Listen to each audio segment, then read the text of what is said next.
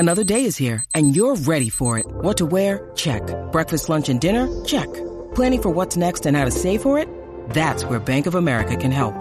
For your financial to-dos, Bank of America has experts ready to help get you closer to your goals. Get started at one of our local financial centers or 24/7 in our mobile banking app. Find a location near you at bankofamerica.com/talktous. What would you like the power to do? Mobile banking requires downloading the app and is only available for select devices. Message and data rates may apply. Bank of America N.A., member FDIC. When you need mealtime inspiration, it's worth shopping Kroger, where you'll find over 30,000 mouth-watering choices that excite your inner foodie. And no matter what tasty choice you make, you'll enjoy our everyday low prices, plus extra ways to save, like digital coupons worth over $600 each week. You can also save up to $1 off per gallon at the pump with fuel points. More savings and more inspiring flavors make shopping Kroger worth it every time. Kroger, fresh for everyone. Fuel restrictions apply. Good evening and welcome to Wrestling Rewind. I am your host, Angel Amoroso, and I am joined by my co-host, the Iron Man, Tommy Cairo. Hey, what's happening, Angel? And tonight we are in for another episode of Wrestling Archives.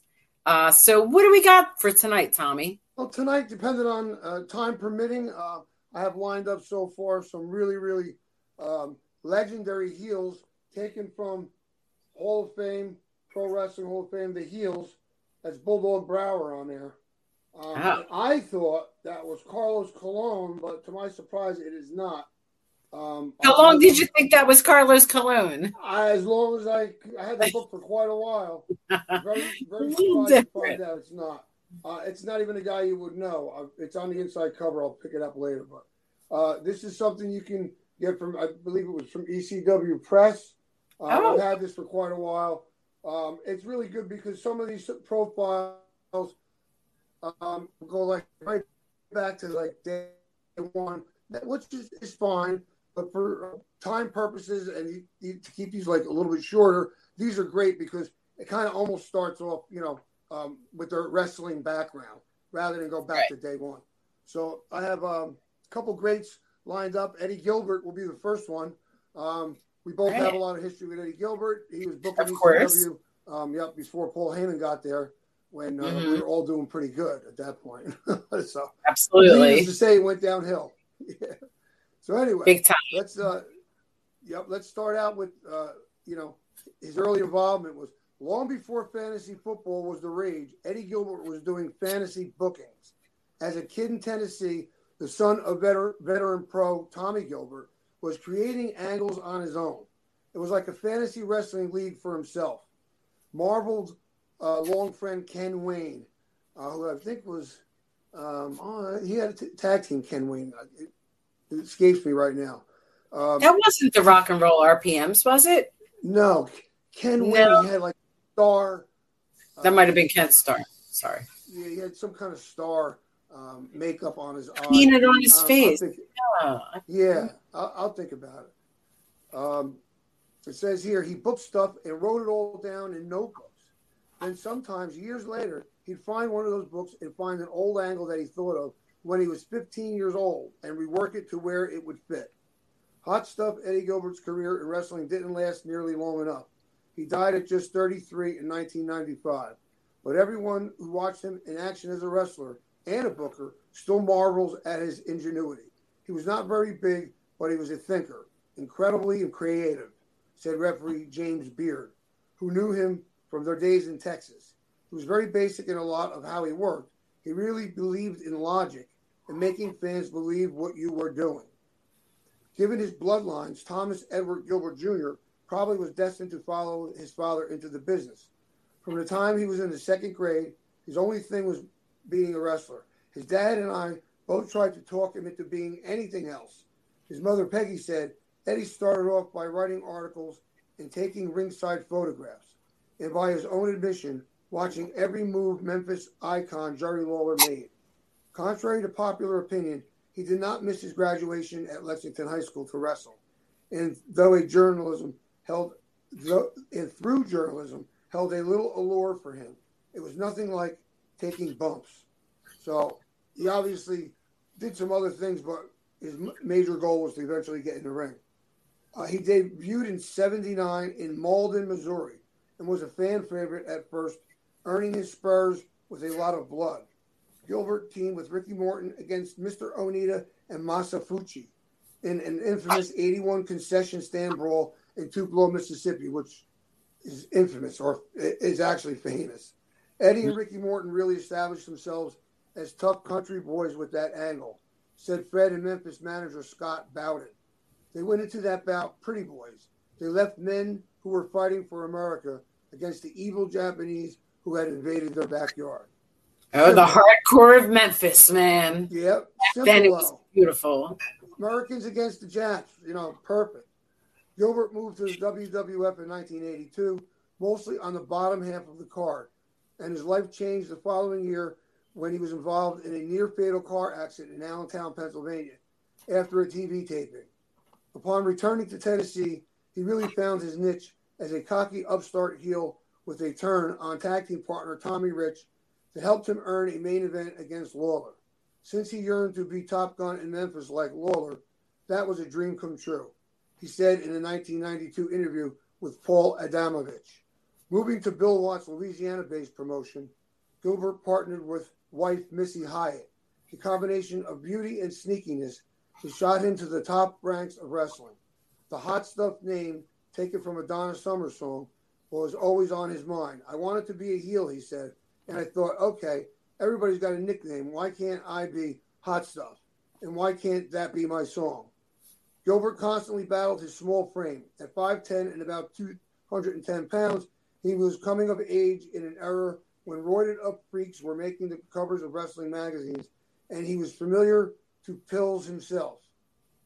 But he worked more of a big man style. I think Eddie always had something to prove because of his size. Well, that pills thing just came out of nowhere, right? Yeah, it's not appropriate within even the sentences you're reading. But moving on. That's rude. And then they just left it, Yeah, a little rude. Yeah. I think Eddie always had something to prove because of his size, Bowden said. However, his grasp of psychology rivaled that of Jerry Lawler's and Terry Funk's.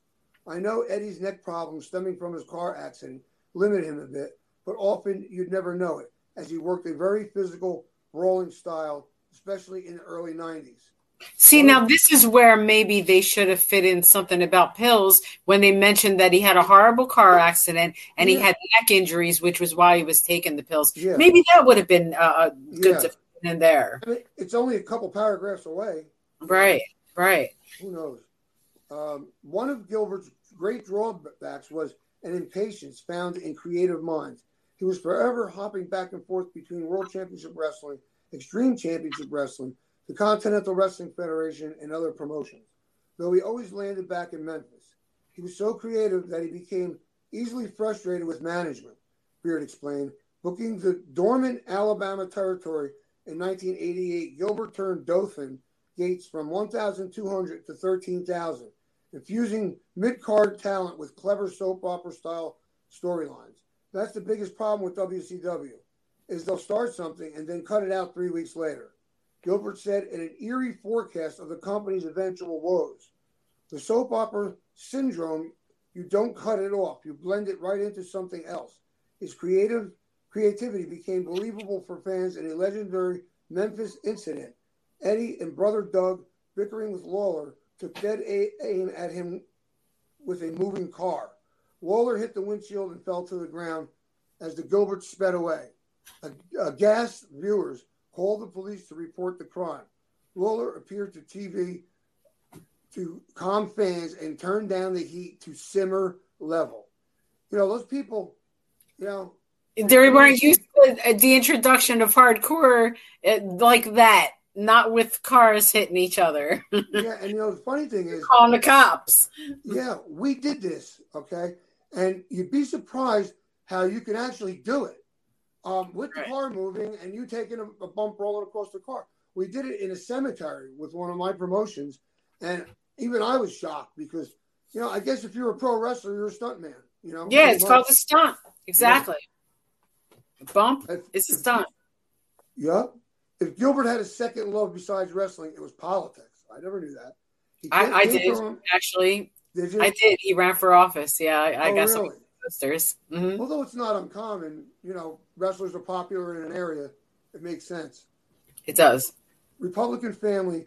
His mom, he came from an active Republican family. His mom is an alderman and vice mayor of Lexington. Unknown to most, Gilbert worked from time to time as a sergeant at arms at the Tennessee State Capitol on behalf of Representative Steve McDaniel, a family friend. Gilbert got his feet wet running for county clerk in 1994. Though family knew his youthfulness doomed him. If you're not up in years, you don't win, his mother reflected. We knew that he couldn't win that, but he loved it. He loved the entire concept of it and had a good time doing it. And this was right after he left ECW. Yes. He ran. This was in '94. It was like immediately after he left. He went home and he wasn't doing wrestling for just a small bit, and he ran. So maybe not so successful for him, but at least he got to do it.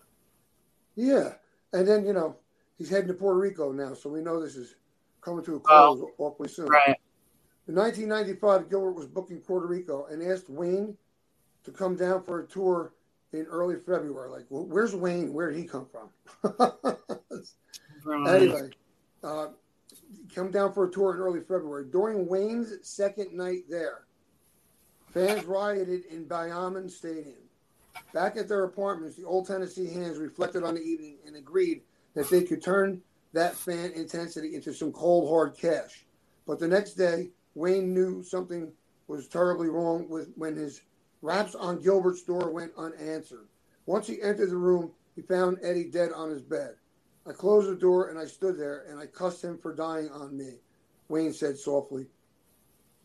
Ken Wayne, maybe that's what we were talking about earlier, the guy with the star. Yeah, that's who you must be talking about.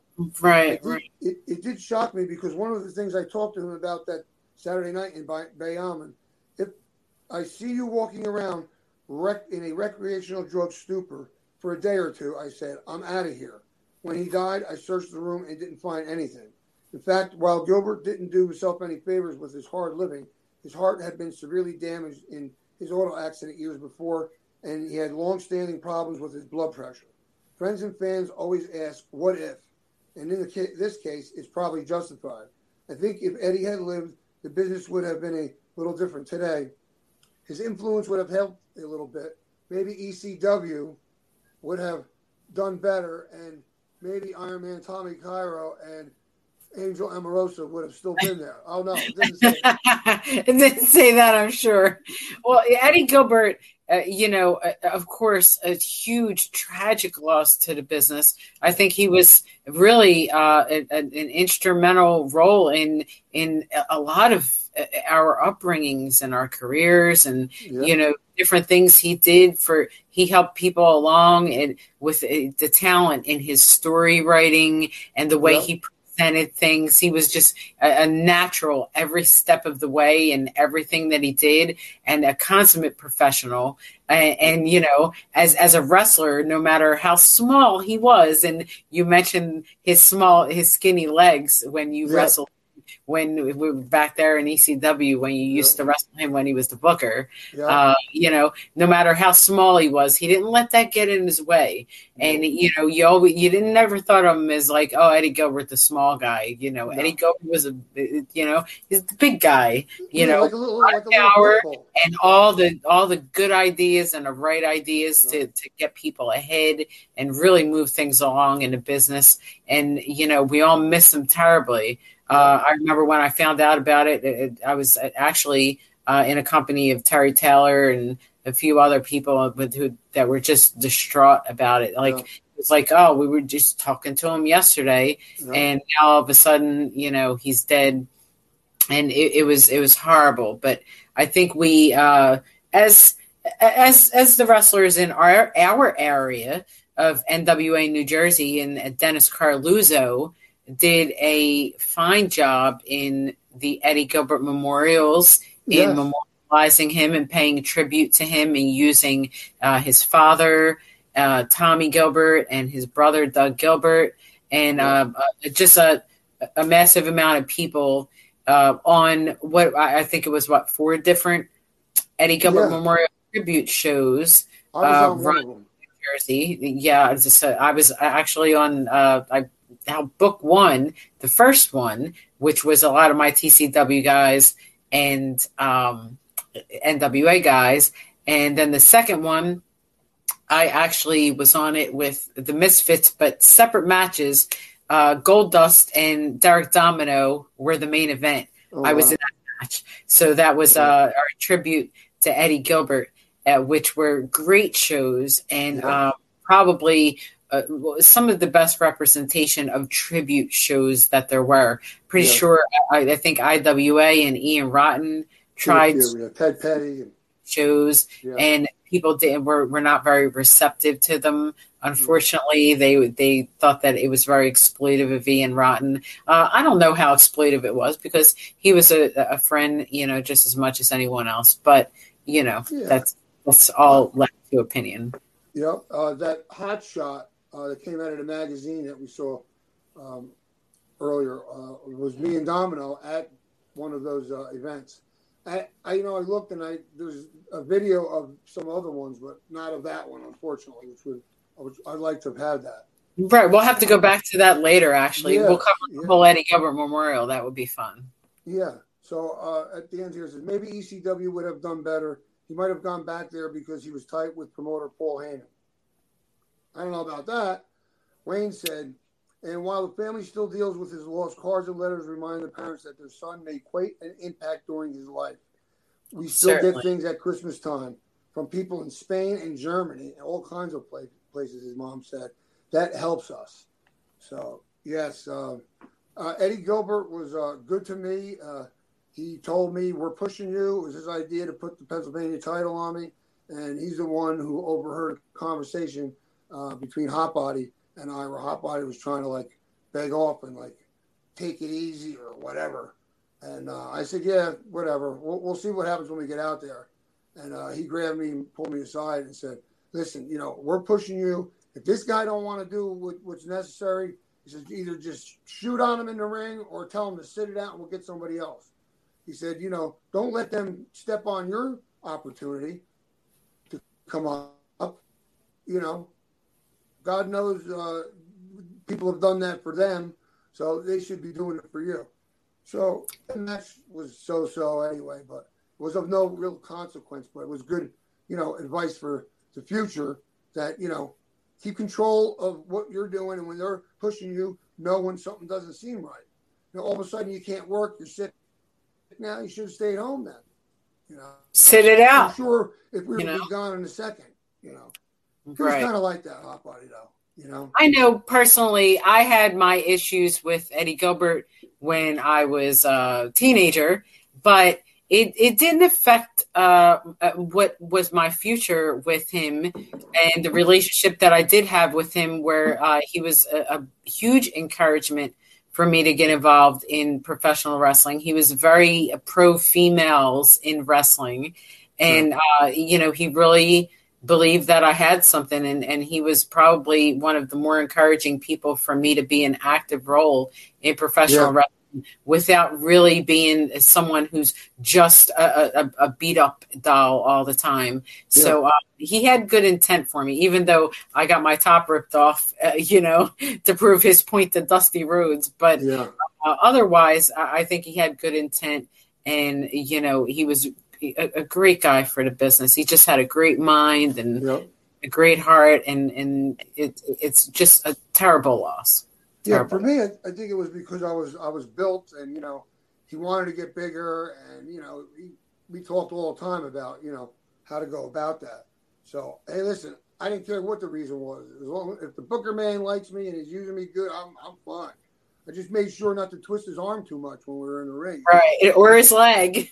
Or his leg. All right, so we're gonna skip to Mr. Wonderful. Oh, all right. Now I'm going to tell you, I remember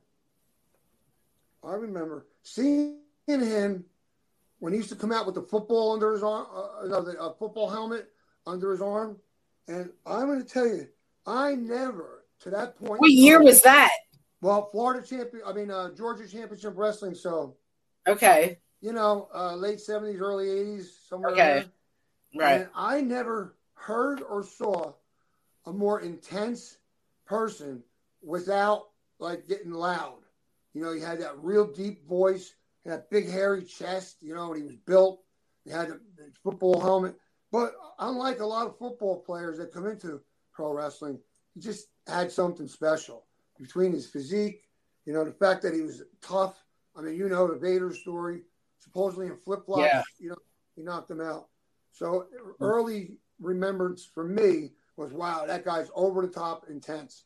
And, you know, he never disappointed. He was up there, top tier, you know, Hogan, you know, Macho Man, all those, he was right on top. Okay. All right, let's go right into Mr. Wonderful. A lot of people watch wrestling on TV and figure, I can do that. The difference is that Paul Orndorff was right. Orndorff, not a fan at the time, was lying on the floor watching championship wrestling from Florida in the mid-'70s after his football career hit a dead end. He called his father-in-law, who knew someone who knew Florida promoter Eddie Graham. During Orndorff's his first day of training, he went through round after round of Hindu squats before climbing in the ring for 5 minutes each with Bob Backlund, Bob Roop, and Jack Briscoe. Of course, then who else is there? Then he's got the privilege of a Hiro Matsuda front face lock. Now, you remember Hogan got his leg broken by Hiro Matsuda. So you weren't going down there without getting honor tested. to him. Yeah. I was so tired, I was seeing stars, he remembered. But he came back each day for 6 months. And the brutal training left enough of an impression that he used the same techniques as a WCW trainer 20 years later. Mr. Wonderful will forever be linked with the early days of Hulkamania, as he was one of Hulk Hogan's foes at the first WrestleMania and a top challenger to the Hulkster's world title in the mid-'80s. In my opinion, Paul's the greatest wrestling heel that there ever was. He could get real heat, not cheap heat, but the kind of heat where people wanted to kill him, said Brian Blair, a longtime friend and opponent. As Orndorff put it, I like being a heel. It came natural to me, and that's when I started making my money. Now, funny you say that because it's really weird. The personalities of guys who like being a heel is so much different than the guys that want to be a babyface, because most of the guys that want to be a babyface, they feel like when they're getting booed, if they're a heel, when they're getting booed, they take it like personal. Like, you know, you can't be like that. You got to realize that means you're. Well, if you're a heel, you're doing your job. If you're getting booed, well, why are you take it personal that you're doing a good job? But some baby faces, they can't take that. They can't, even though it's not real, they can't take being booed. For some reason, it affects them. You know, and it's no different than high top amateurs like Bob Backlund. His biggest issue was he struggled with knowing he could beat anybody he was put in front of him, but he can't do that all the time. Even though he knew it was a work, he still had a problem with it. He struggled with that. He's one of those guys that struggled with it. You know, rather than just, you know, you're making money, you're doing your job, whether you're winning or losing, and they do accept it, but somehow in the back of their mind, it bothers them. I personally know girls who have cried ringside, and I won't mention any names. They know who they are, but they cried ringside because people were calling them whore. And it's like, and I said, if you can't take that, you better leave, because that's nothing compared to what they're going to say to you. And plus, people will turn a person. It's not your choice all the time. People will turn the person. It's up to the promoter to capitalize on that. Exactly. You know? I mean, when the fans decide whether or not you're a heel or a baby face by their reaction to you when you're performing for them. I mean, look at The Rock. When he first came out, the chants were The Rock sucks. He was so bad that they didn't take him. You know, they booed him as a baby face. Well, then what happens? You go with it, and you become the biggest heel you can become, which eventually makes you a baby face. Right. It's crazy. All right. Rough and aggressive. Same thing when I played football. One thing I loved to do was block. The Brandon Bull overcame a childhood and a tough part of Hillsborough County, Florida, to become a football star in high school and at the University of Tampa, where he totaled 2,254 career yards and 21 touchdowns rushing and receiving. He scored twice in the team's 1972 Tangerine Bowl win, but the New Orleans Saints waived him in July 1973 after drafting him in the 12th round. Orndorff estimated it took him 3 or 4 years before he felt truly comfortable in the ring, but it took a lot less time for him to square things with noted hooker Matsuda. After a few months of training, learning the ropes, he invited his father-in-law to a training session. I got Hero back, and I mauled his ass. That's the way I was. I wanted it so bad, and I wasn't going to be denied. I've never heard that story. That's interesting. Yeah. Well, by that time, he was probably, he was so much stronger and knew enough that I'm sure he could do it. Mm-hmm. Okay. After breaking in around Florida for about 5 years, Orndorff was mostly in Bill Watts' Mid-South territory with 3 runs as North American champion. His work was excellent. He always stayed in very good shape. He was kind of a macho-looking guy, and he legitimately is a tough guy, said Roop, who was with him in Mid-South. He knocked out Van Vader and 2 or 3 other people. He actually was better as a good guy. He was good either way. He was very good in both roles, but better in my mind as a babyface. Super intense and never shy about speaking his mind. Orndorff had a dispute with Watts about whether he lose to Junkyard Dog and split in 1982. Despite the differences, Watts thinks highly of him. Paul Orndorff was upset with me all the time, but he never did not do his absolute best in the ring, Watts said. Paul realized later he's one of the ones that called me back later and said, I didn't realize what you were teaching me. I thank you so much. I still respect Paul completely and tremendously. He was a great athlete. So when you're a great athlete, you're able to translate. Sure. Go on. When you're able to translate that into, being able to break into the wrestling business, that's a successful transformation that a lot of people haven't been able to make. Orndorff also had a front office run in Georgia in 1982, where he got a push as a popular national title champ. I really liked him. He was a pretty fair talent, and he was a good athlete. Everything about him was good. They put Ole Anderson. But Orndorff skipped the card in Augusta because of an injury, and Anderson, a world-class talent at making a point, retaliated by tossing him out of the Omni in Atlanta. What a jerk. Well, of course, he was pissed at me. He had a decent job. He was making some pretty good money, and he knew we were going to do everything we could to make him even more money. And I just fired him. Incredibly, Anderson encountered Orndorff and Rick Rude, then with WCW years later, when they were motoring a boat on a lake near Anderson's house. Paul said to me, again, I don't know if I got it, but I'm close, he said. You know what? I sure as hell wish you were back booking in charge of this.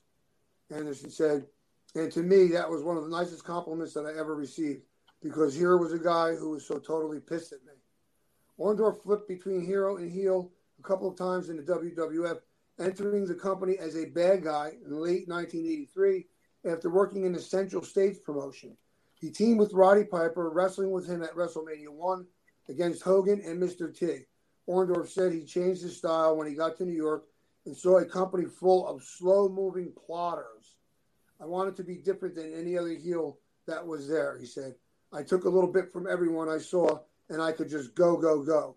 I never got tired. I was aggressive. They'd never seen a heel like that. Blair, part of the excellent Killer Bees tag team, thought Orndorff was absolutely convincing as a heel. Paul couldn't really talk like Ric Flair, didn't have that gimmick, but he didn't need one. He was just that good. People believed in what he did. Case in point, during a match with Blair, a fan in Boston hurled a small bottle of alcohol in the ring at Orndorff, splitting his mouth open. He got up and he just beat the living daylights out of me. Blair remembered with a laugh. I said, Paul, please, man, I didn't throw the bottle. The Hogan-Orndorff feud became the top draw in wrestling in 1986. It drew more than 60,000 people to an outdoor show in Toronto.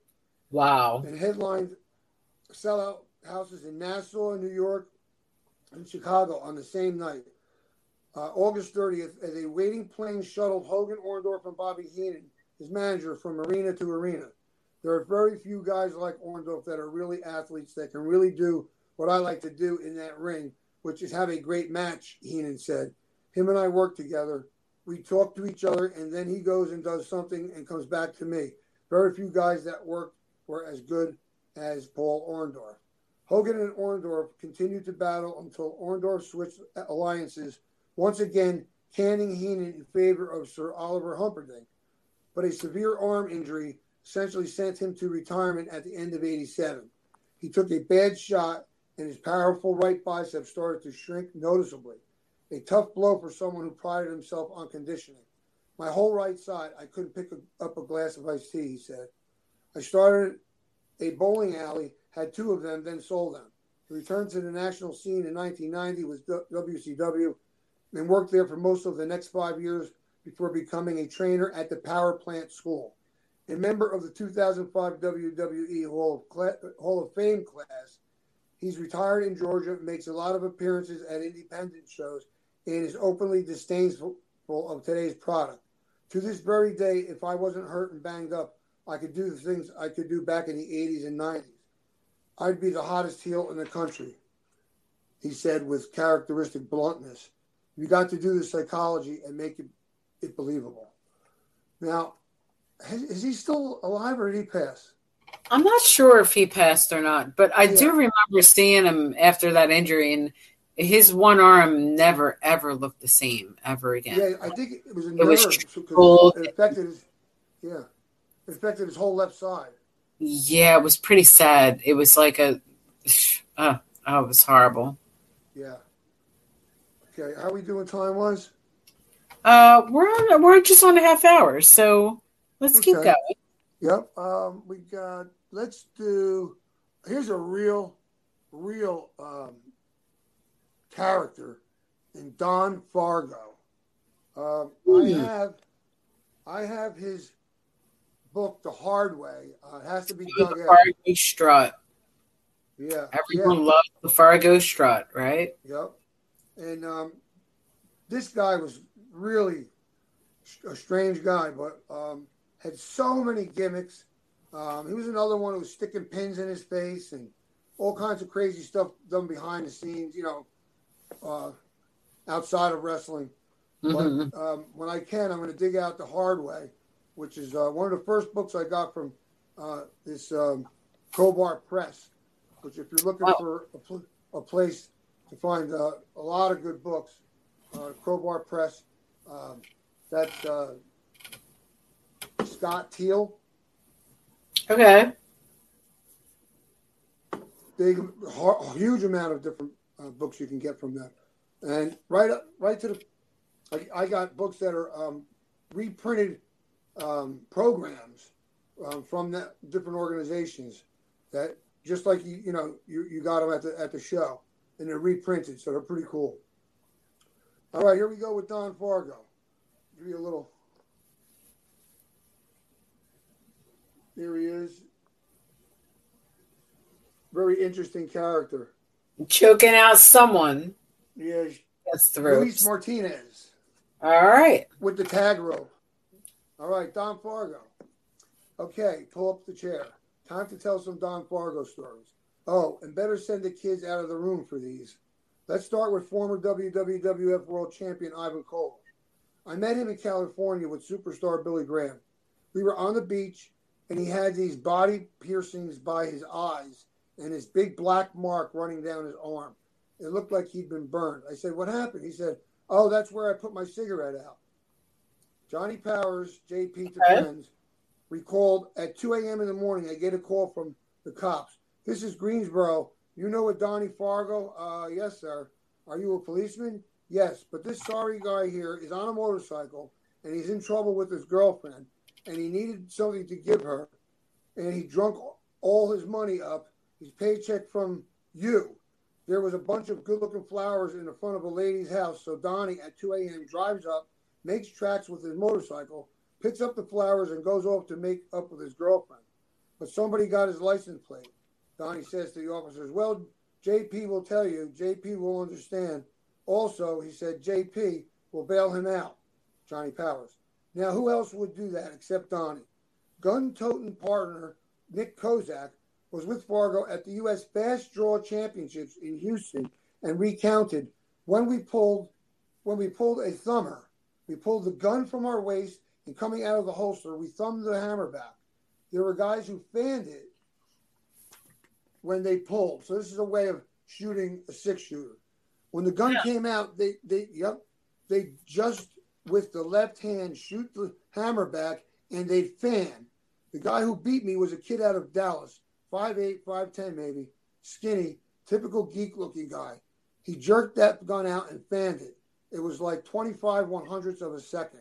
When Don seen this, he said, "Did you see how fast that guy was? I'm going to try fanning it."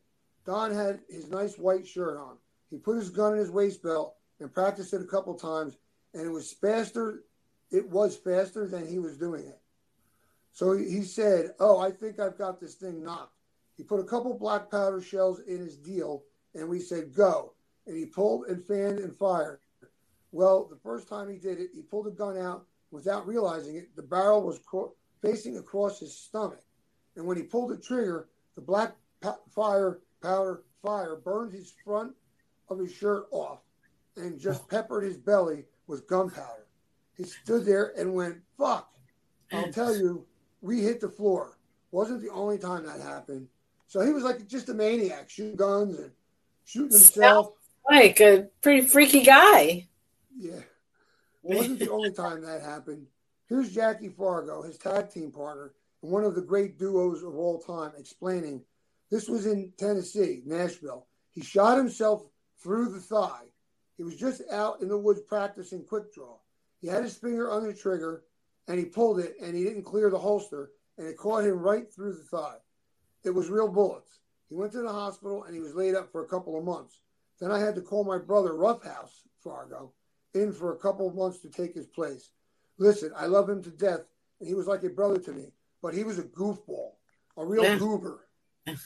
Well, you sure? I mean, this is what makes, wrestling so awesome, is that they're not just regular people, Some are, but most not at all. None are regular people. No, well, that's true. Maybe Tito Santana. Maybe. Yeah. Maybe he's the most normal, I think, out of everyone. Yeah, I think so. You sure the kids are out of the room? Okay, you've been warned. Before he was Supermouth Dave Drayson, Dave Brzezinski was at a wrestler's social at the Sheraton Cadillac Hotel in Detroit. Here's his story. Donnie Fargo walks into this party, and it was a nice casual party. People are laughing and drinking and talking and stuff. He walks in and immediately takes over the room. What he did was grab somebody's shoe. He goes over by a wood table, drops his pants, takes out a nail, and takes his penis and puts it on this table and starts pounding this nail into it. And he stood there and pulled back, and this nail is through his penis on the table. It's like, oh, God, everybody's shocked as hell. Lord Layton comes over and says, "Come on, mate," and gets him the hell out of there. It was eye-opening. Come to find out later, he would do this all the time because he had his foreskin pierced. So he would freak people out, but it didn't hurt him at all. I heard this. Yeah, it must have been shocking to watch, though.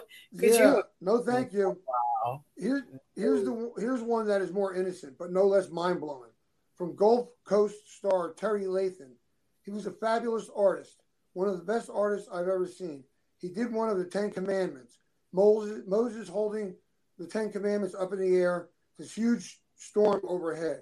It is probably the most dramatic painting I've ever seen in my life. Picasso couldn't have done any better. The painting, when you looked at it, floored you. How could this guy, of all guys, paint the scene of Moses holding the 10 Commandments? It was unreal. Fargo did all those things and a lot more we can't print, en route to becoming the greatest disguise artist wrestling ever had. Born Don Colt in Germany in 1928, he was raised in New York City and Pittsburgh, where he got into bodybuilding big time. He got his real start for Al Half's Columbus, Ohio promotion as Don Stevens, brother to Ray. He and Jackie tore up the tag team scene in the Northeast got bleach blonde tandem. Great bleach blonde tandem with wrestling egos in overdrive. When Don decided to break away, he morphed into Jack Dalton of the Dirty Daltons in the South and Southwest. He had championship teams with Kenny Mack doing a biker gang takeoff, Rene Goulet during a Foreign Legion gimmick, in all about 18 different gimmicks. Wow.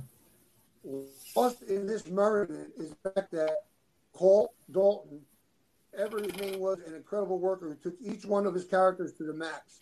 Every gimmick I did, I'm the only guy that lived it, said Fargo, who's working on a book about his multiple personalities, which I'm assuming is the one I spoke about.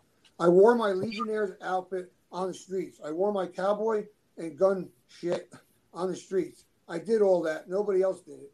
They would come to the matches, be who they were, and when they left, they went back to a normal life. Not me. I stayed in costume 24 hours a day.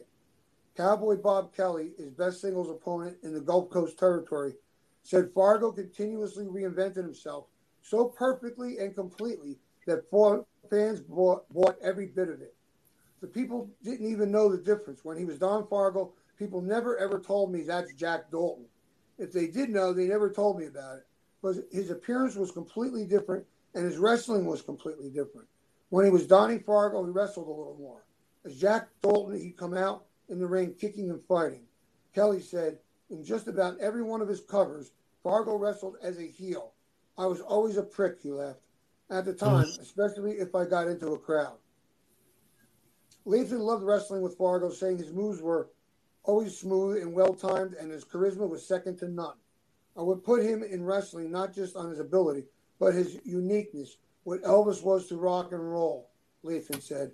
He's just that unique. You could always count on him to draw a house. He was absolutely the most unique wrestler ever to live, and I'm glad to say he was a friend of mine. Now retired and living in a trailer in the woods near Cantonment, Florida, Fargo remains a hoot and a holler. Sometimes that's the way to go. Yeah. You know what? He passed not too long after that book came out. Hard Way. Yep. In a trailer in the woods. Yep. Hey, sounds good to me. Yeah, no problem. Yep. He's been one of the big hits at Cauliflower Alley Club reunions in recent years and hasn't changed a bit. Idly chatting on the phone one day about his plans for a book. He said he hoped it would include a lot of pictures. When somebody suddenly diverted his attention, that's what I want. Pictures, pictures, pictures, he raved. And I've got people sending me them from all over. Wrestling fans. God damn, there's a rat. Son of a bitch. I got two big old dang dogs just laying here watching this little tiny baby rat.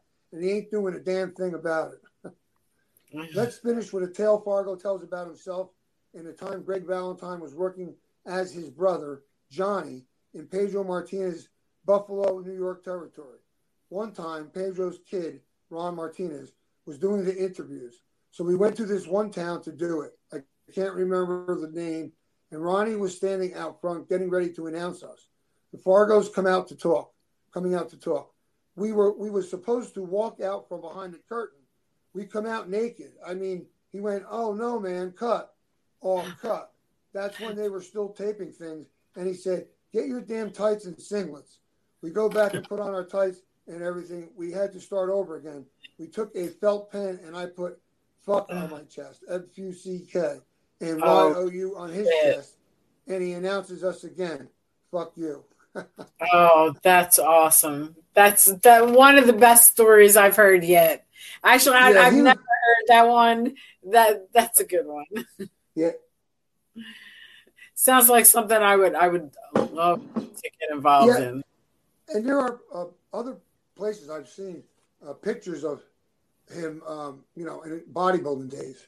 So, very early when bodybuilding wasn't very sophisticated, but he always had a good physique even to the end.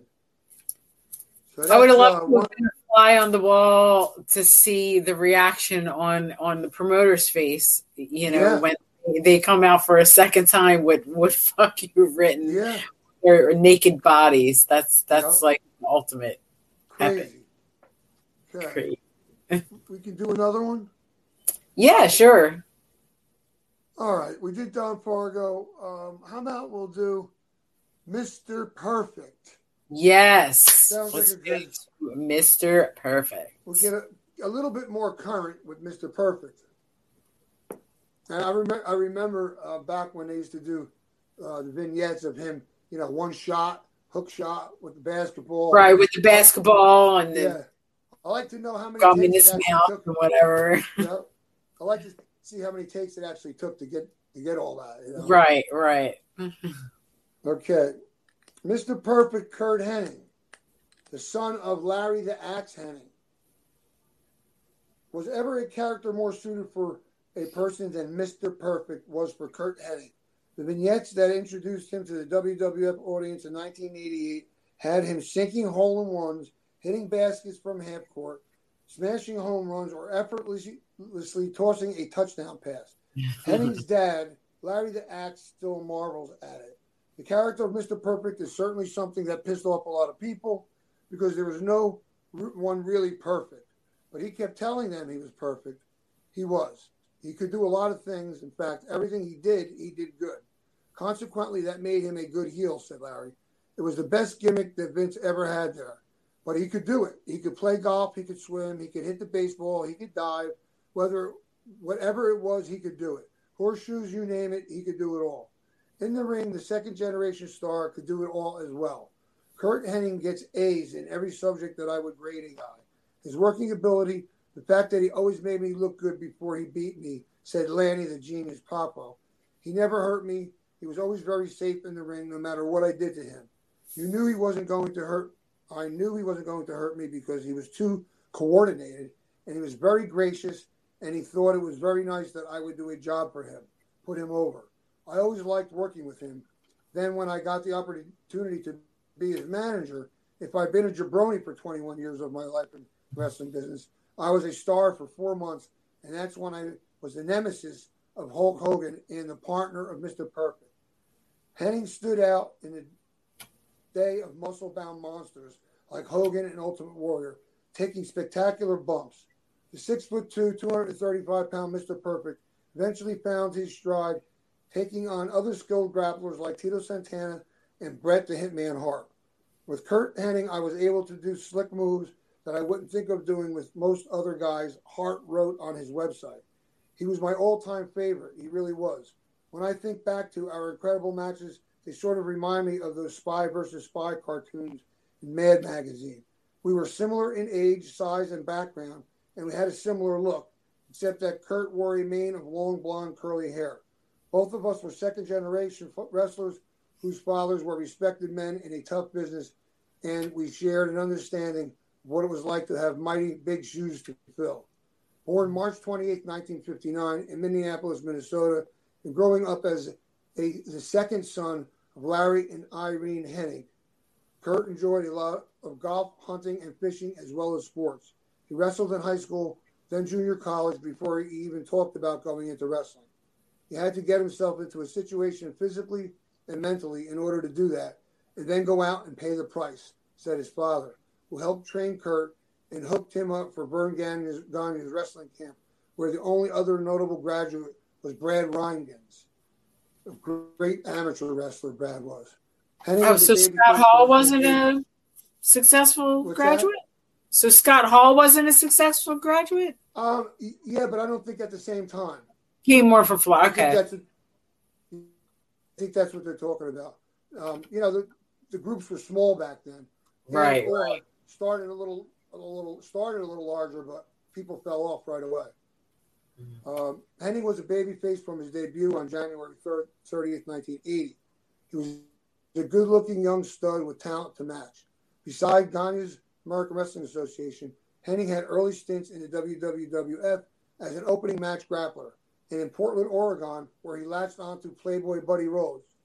He always told me that he learned more from me than anyone else, not counting his dad. I'm talking about real attention to detail and everything from day one when he came out here to Portland, said Rose. In Portland, the Hennigs resigned as tag champs for a short while, which the Axe considers a career highlight.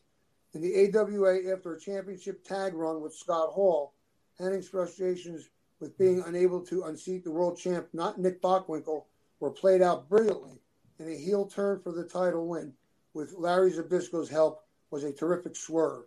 Backstage, Hennig played negotiations with the WWF against his desire to be AWA champ.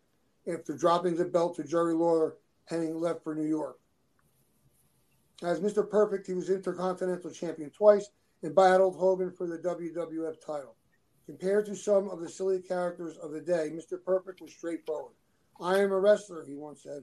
I don't care about gimmicks. I don't care about ring entrance music. I just go out there and do what I do best, wrestle. Injuries derailed his career, though, especially his back. Yet he returned again and again in the WWF and WCW, despite doctors' orders and a lucrative insurance Lloyd's of London injury policy. Mr. Perfect's last big run came in WCW, where he was a member of the West Texas Rednecks, a character close to his true personality. Friends said singing the parody song I Hate Rap to further a feud with a rapper group led by Master P, Percy Miller, led to an unexpected rise in popularity. Hennig was a giving person, whether it was with fans, family, or wrestlers who needed a teacher. I love to travel. I love to meet people. Hennig once told journalist Mike Moonahan, I love to be on the move. I love to be athletic.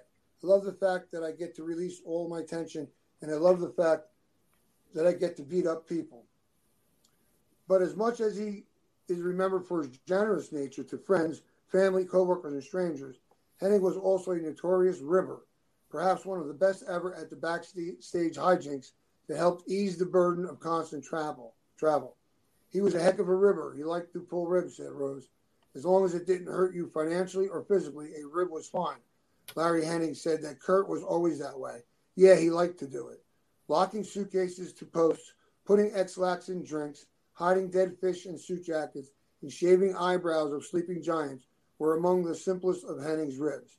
Kurt could make you laugh at yourself, and before the joke was done, you would be laughing at him. Arn Anderson told WWE.com at the time of Hennig's death, but Kurt was a good actor too and could feign that he had nothing to do with the rib, said Ed Wiskoski. That's Colonel De Beers. He'd always imitate Charlie Chan. Oh, big investigation. We find out who did this. Mr. Charlie Chan. We find out. We call Mr. Fuji. The last investigation of Hennig's career was a sad one. He was found dead in a hotel room in Brandon, Florida on February 10, 2003. The Tampa coroner's office and the Tampa medical examiner's office declared acute cocaine intoxication in the official cause of his death. Eulogies poured in for a beloved fraternity member. Randy Savage even wrote a rap song, My Perfect Friend for Kurt. And the funeral was a packed affair, but questions still remain. It's not quite clear to me yet, and it perhaps never will be. From my standpoint, it just looked like he was one of those one-night deals got in with the wrong people, Hennig's father said. There's still a mystery going on here. He left here with a couple grand, and he had a Rolex watch. That stuff was gone. That stuff was missing. That's still a blank. Recently, Kurt's father elected to stop his private investigation of the tragedy to spare his family any more scrutiny. Kurt being left behind a wife and 4 children, oldest of whom, Joe, is beginning a wrestling career. But among the sorrow, there is celebration for the Hennigs. The Axe was inducted into the George Tragos Lou Thesz Professional Wrestling Hall of Fame in 2006 and Kurt in 2007, thanks in part to an impassioned speech to the voters by Hart. Our book is going to have a beginning, a middle, and a double ending, Larry said. There will be 2 Hennigs in the Hall of Fame. Well, I hardly think the Hall of Fame is much, comfort, but no, so sad. Yeah, 4 children. I had no idea. 4 children. That's a lot to leave behind. Yeah, and not only that, as we get into the 80s, you see, a pattern already. I believe it was Eddie Gilbert's death that kind of started, those guys in their 30s all going, like almost one after another. There was so many of them. So maybe it's, the trend And they're still going. Unfortunately, they're still going one right after the other. And, there's unfortunately the one previously can't stop the one that's coming next, from seeing that a lot of them are dying from the same thing. So maybe, they should stop.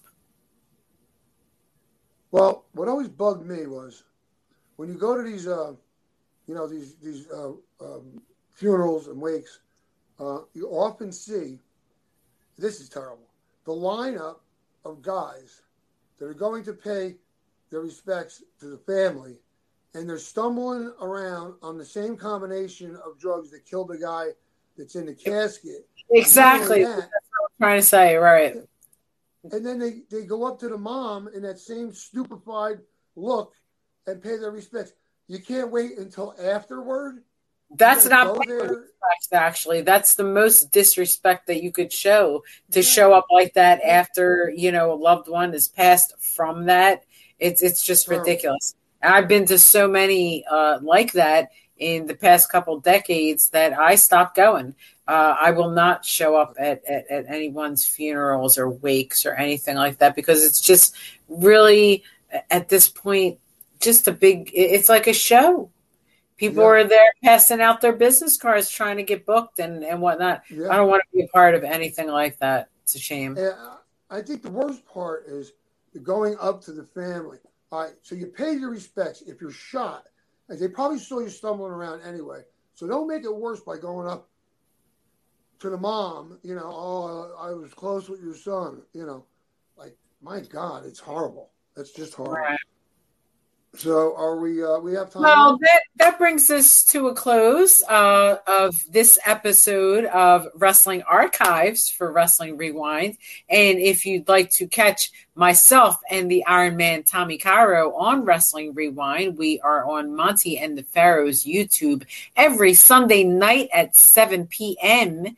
So catch us back next time. Hopefully you'll tune in and learn a lot more about wrestling history next time. So until then, for my co-host, the Iron Man Tommy Cairo, I am Angel Amoroso saying have a nice night and a nice day. Bye-bye.